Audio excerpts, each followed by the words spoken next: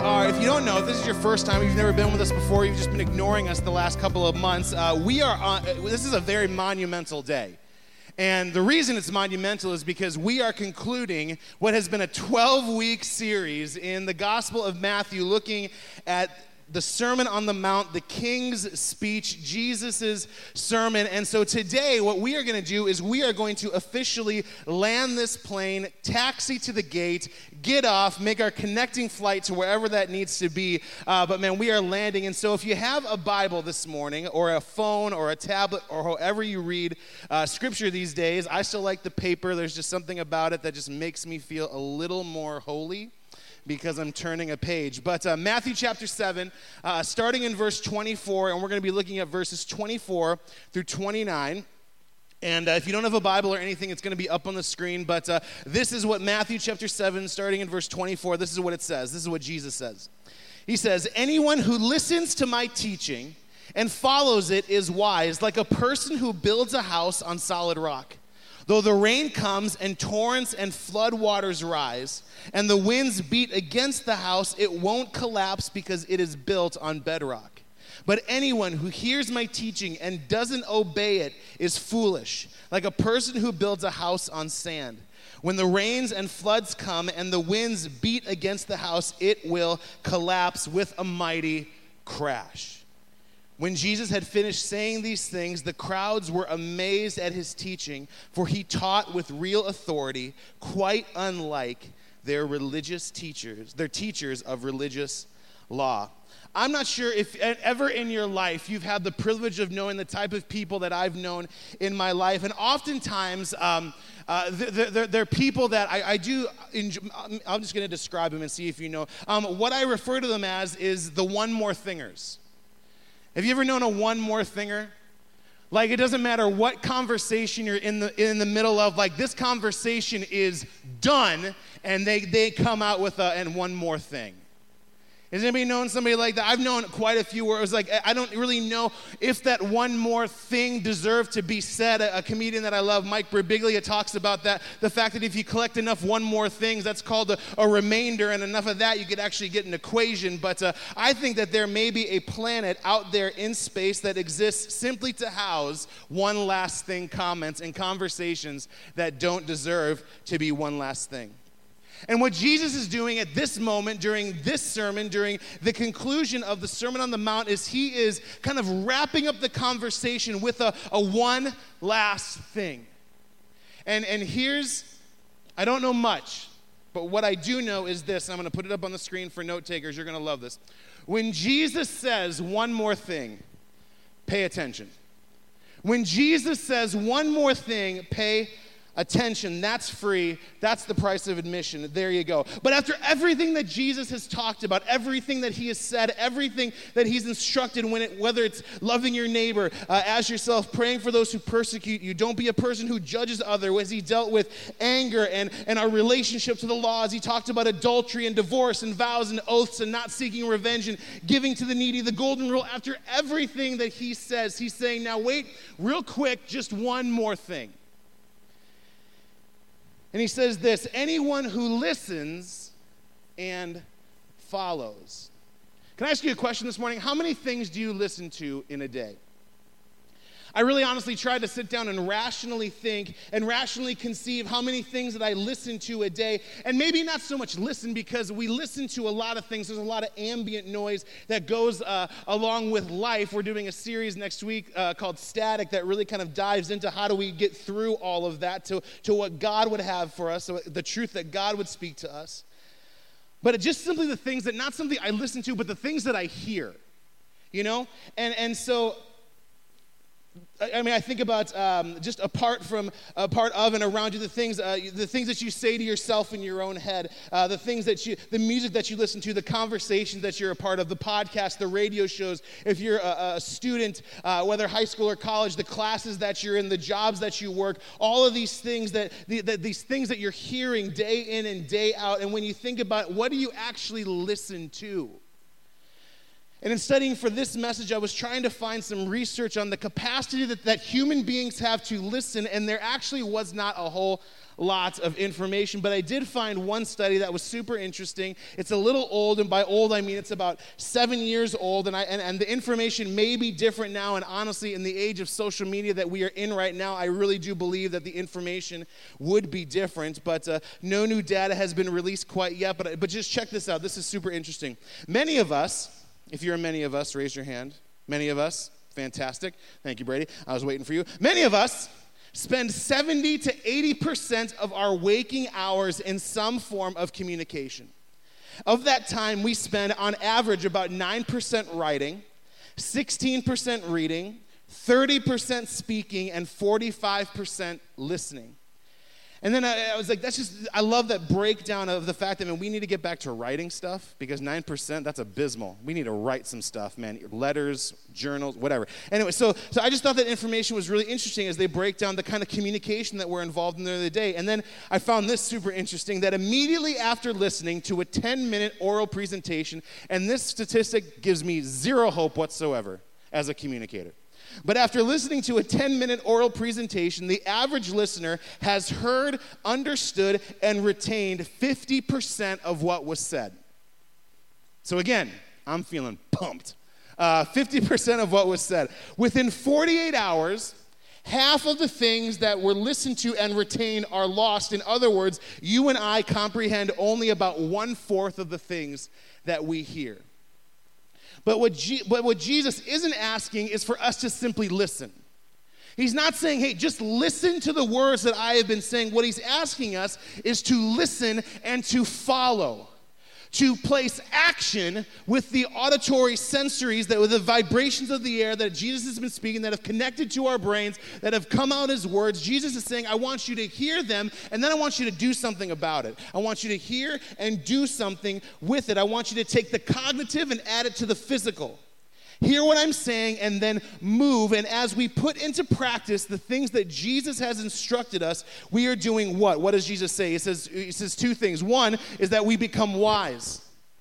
If we listen to what he says and then follow what he says, we, one, become wise, and two, we establish our lives, our thoughts, our actions, our emotions on solid foundation. Because then he says, because the storms are coming. He says, though the rains come.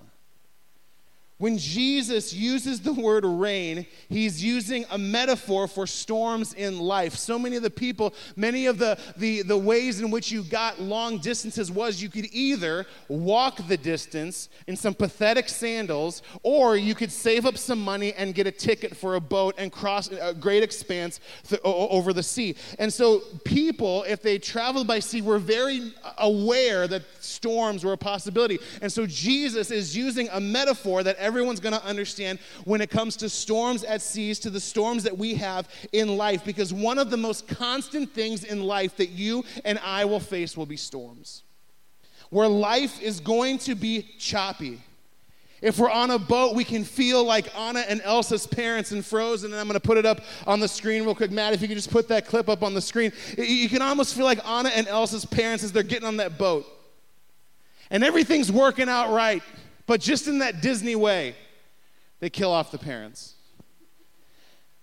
But you can feel like life is rocking back and forth, feeling like the waves are going to overtake you. Storms in life will come. I don't ever want to say that they won't, because the moment they do, I'll be a liar. But the thing I love about Jesus is that he's never afraid to say that storms will come. Storms are going to come in this life, but it's what your life is built on that will determine if you make it through those storms. Your foundation matters. And I feel like over the last almost 3 years, it's so amazing to think that at the end of this month, Motion City Church is going to be 3 years old. And in those 3 years, I feel like I have said close to 1 million times that the foundation of your life matters. And if you won't listen to me, maybe you will listen to every man, every woman's dream of who she wishes her husband would be, Mr. Chip Gaines. Now, check out what Chip says about the importance of foundation. And mind you, he's speaking about a house. I'm not. And this is what Chip says. See, everyone's listening now because Chip is going to say it. So Chip says this. the Church of Chip. It may seem like a simple part of the overall construction process, but getting the foundation right is incredibly important. I wish I could speak like Chip. He just has that voice you just want to listen to. He's just such a... Anyway, it's getting incredibly important. The biggest reason for this is that any mistakes you make in the foundation will only get worse as you go up. It's called compounding defects, and it means that mistakes grow. Here's an example, and I know nothing about what he's going to say, so I'm just letting you know if I'm reading in confidence, because that's what communicators do, but I don't get this. If you want to know what this means, you can ask Dave Spiegel or my dad after church, but I am helpless. But here's the example that Chip gives. You notice that your slab foundation is 3/4 inches off of square. Then you start framing. It's also 1/2 inch out of level across the total building, and you figure, well, I can handle that. I can just adjust it in the framing. And as you complete the framing, you get up to the roof and notice that the building is now 1 inch out of square and 3/4 out of level. Bummer. But you figure you can capture it in the roof framing. By the time your metal roof shows up, the square paneling doesn't fit on your out of square roof, and you have to make it work. I think the Holy Spirit just spoke to me to speak to somebody that you have been living your life trying to make something work. And you've lived your life just trying to make it work. Can I speak to someone today and say God has more for your life than simply trying to make it work? In the end, everyone and your grandmother can see that the roof is out of square. And the simple mistake in your foundation has ruined the look of the house. I've actually seen this happen to so many people. It was a simple mistake, and it just got worse and worse as they went up in the construction process. Thank you, Chip. Has anybody ever tried to walk on noodles before? Like, okay, sorry. I mean like the pool noodles. Sorry. Ramen, yes. You build a bridge, and it's actually a pretty reasonably priced bridge because all ramen is 10 cents. No, sorry. The pool noodles. My younger brother and I, we used to do this every time we were in a pool. We never had a pool or a treehouse in our house, but we're not bitter about it, Dad. But whenever we would go to friends' houses whose parents loved them and got them a pool, we would always try and do these things with the water noodles where we would try and build this bridge across the water. And there would be two people trying to keep it together, and then we would try as fast as our fat little bodies could take us, and we would try and run as fast as we could and try and get across the pool on the water noodles. How many times do you think we were successful? One. No, zero. We were because here's the thing. We were under the illusion that we had something sound to walk on. Simply because we saw a path from where we were to where we wanted to be, we were kind of under this illusion that if we ran fast enough and tried hard enough, no matter what was sitting underneath it, we could make it to the other side. And every time we got 1 foot in the water and just gravity happens and into the water. And yet, this is just maybe dudes, but we would do it again. We didn't run fast enough. We didn't try hard enough. Maybe if we start further back, we can. And the situation, it wasn't that our bridge wasn't good, because our bridge was fantastic, but our foundation was horrible. When Jesus is saying storms in life will come, when the unexpected happens, what you've built your life on will be the only thing left you will have to stand on. And isn't it true that when our lives are not built on the truth of who God is, the thing that often falls out are the things that we have built our lives on?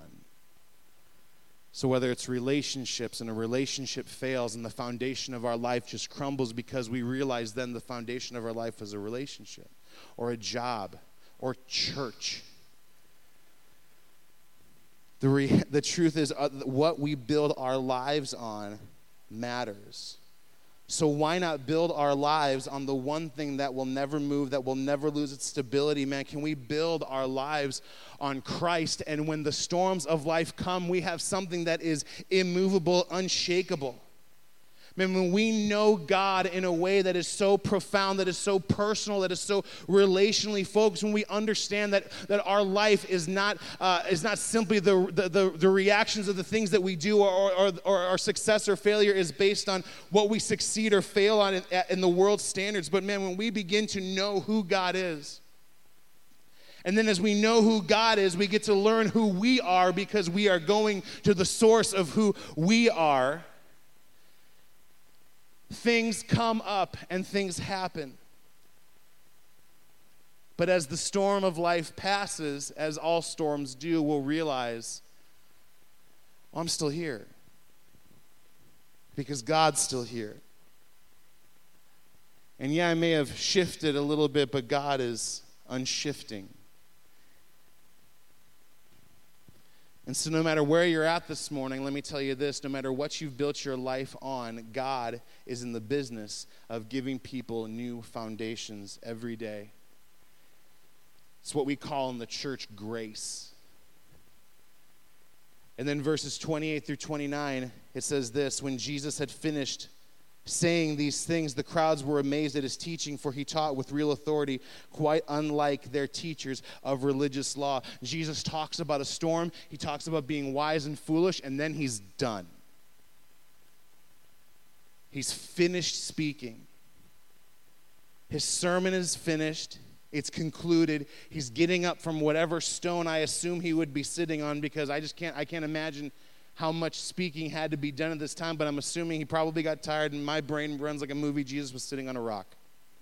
Jesus gets up from that rock, and then what does it say? It says those that heard him were what? What's that word? It says they were amazed. Because that's what happens when we're in the presence of Jesus.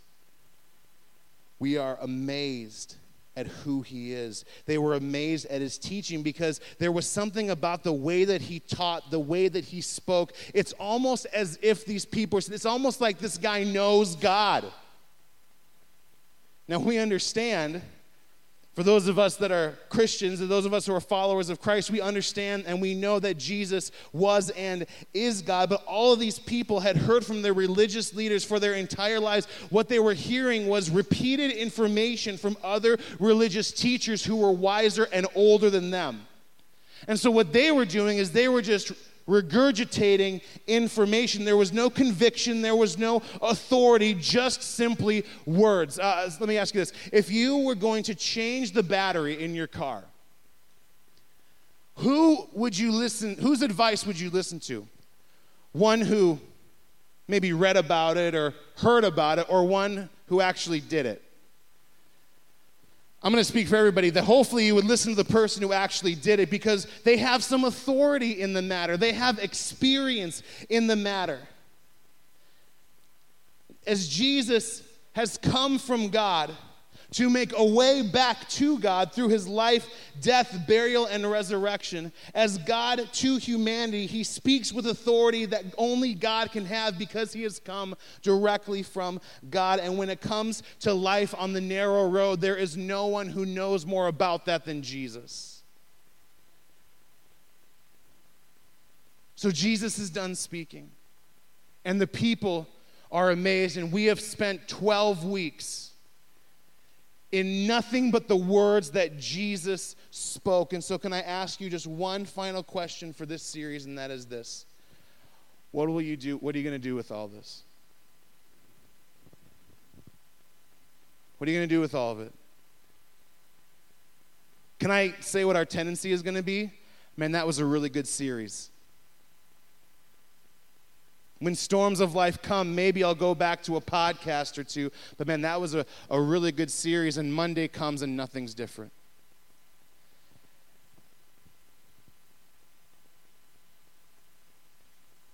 Are we amazed, or have we lost the ability to be amazed simply by being in the presence of Jesus? Because as we are in his presence, therefore we are changed, and everything about us changes with that. And the difficulty of ending a series like this is I can't choose for you what you'll do. And Jesus gets done speaking, and I get done speaking, and the question we are always left with is, what do we do with it? Heavenly Father, I thank you so much, Jesus, for the words that you speak to us, the instruction that you give us, the path that you give us to live life on the narrow road. God, would you just once again forgive us for expecting narrow road results on the wide road? Would you forgive us for taking our eyes off the direction, God, that you have called us to? God, would you forgive us for those moments where we build the foundation, we build our lives on foundations that will wipe away with the slightest storm. But God, would you remind us once again this morning that you are the immovable foundation. You are the cornerstone that we can build our lives on. So God, for some of us, we need to revisit what we've built our life on. We're starting to feel uneasy where our feet are placed. And God, would you just begin to remind and reestablish the fact that you love us so much, but yet you will allow us to build our lives on shoddy foundation. But God, I'm so grateful for your grace that allows us the opportunity to have you reset it. So God, as we go from here, after 12 weeks, my prayer, God, is that we wouldn't be the same, is that we would be different, and that we would be your hands and feet in this world for this time, for your fame. And it's in the name of Jesus I pray. Amen. Amen.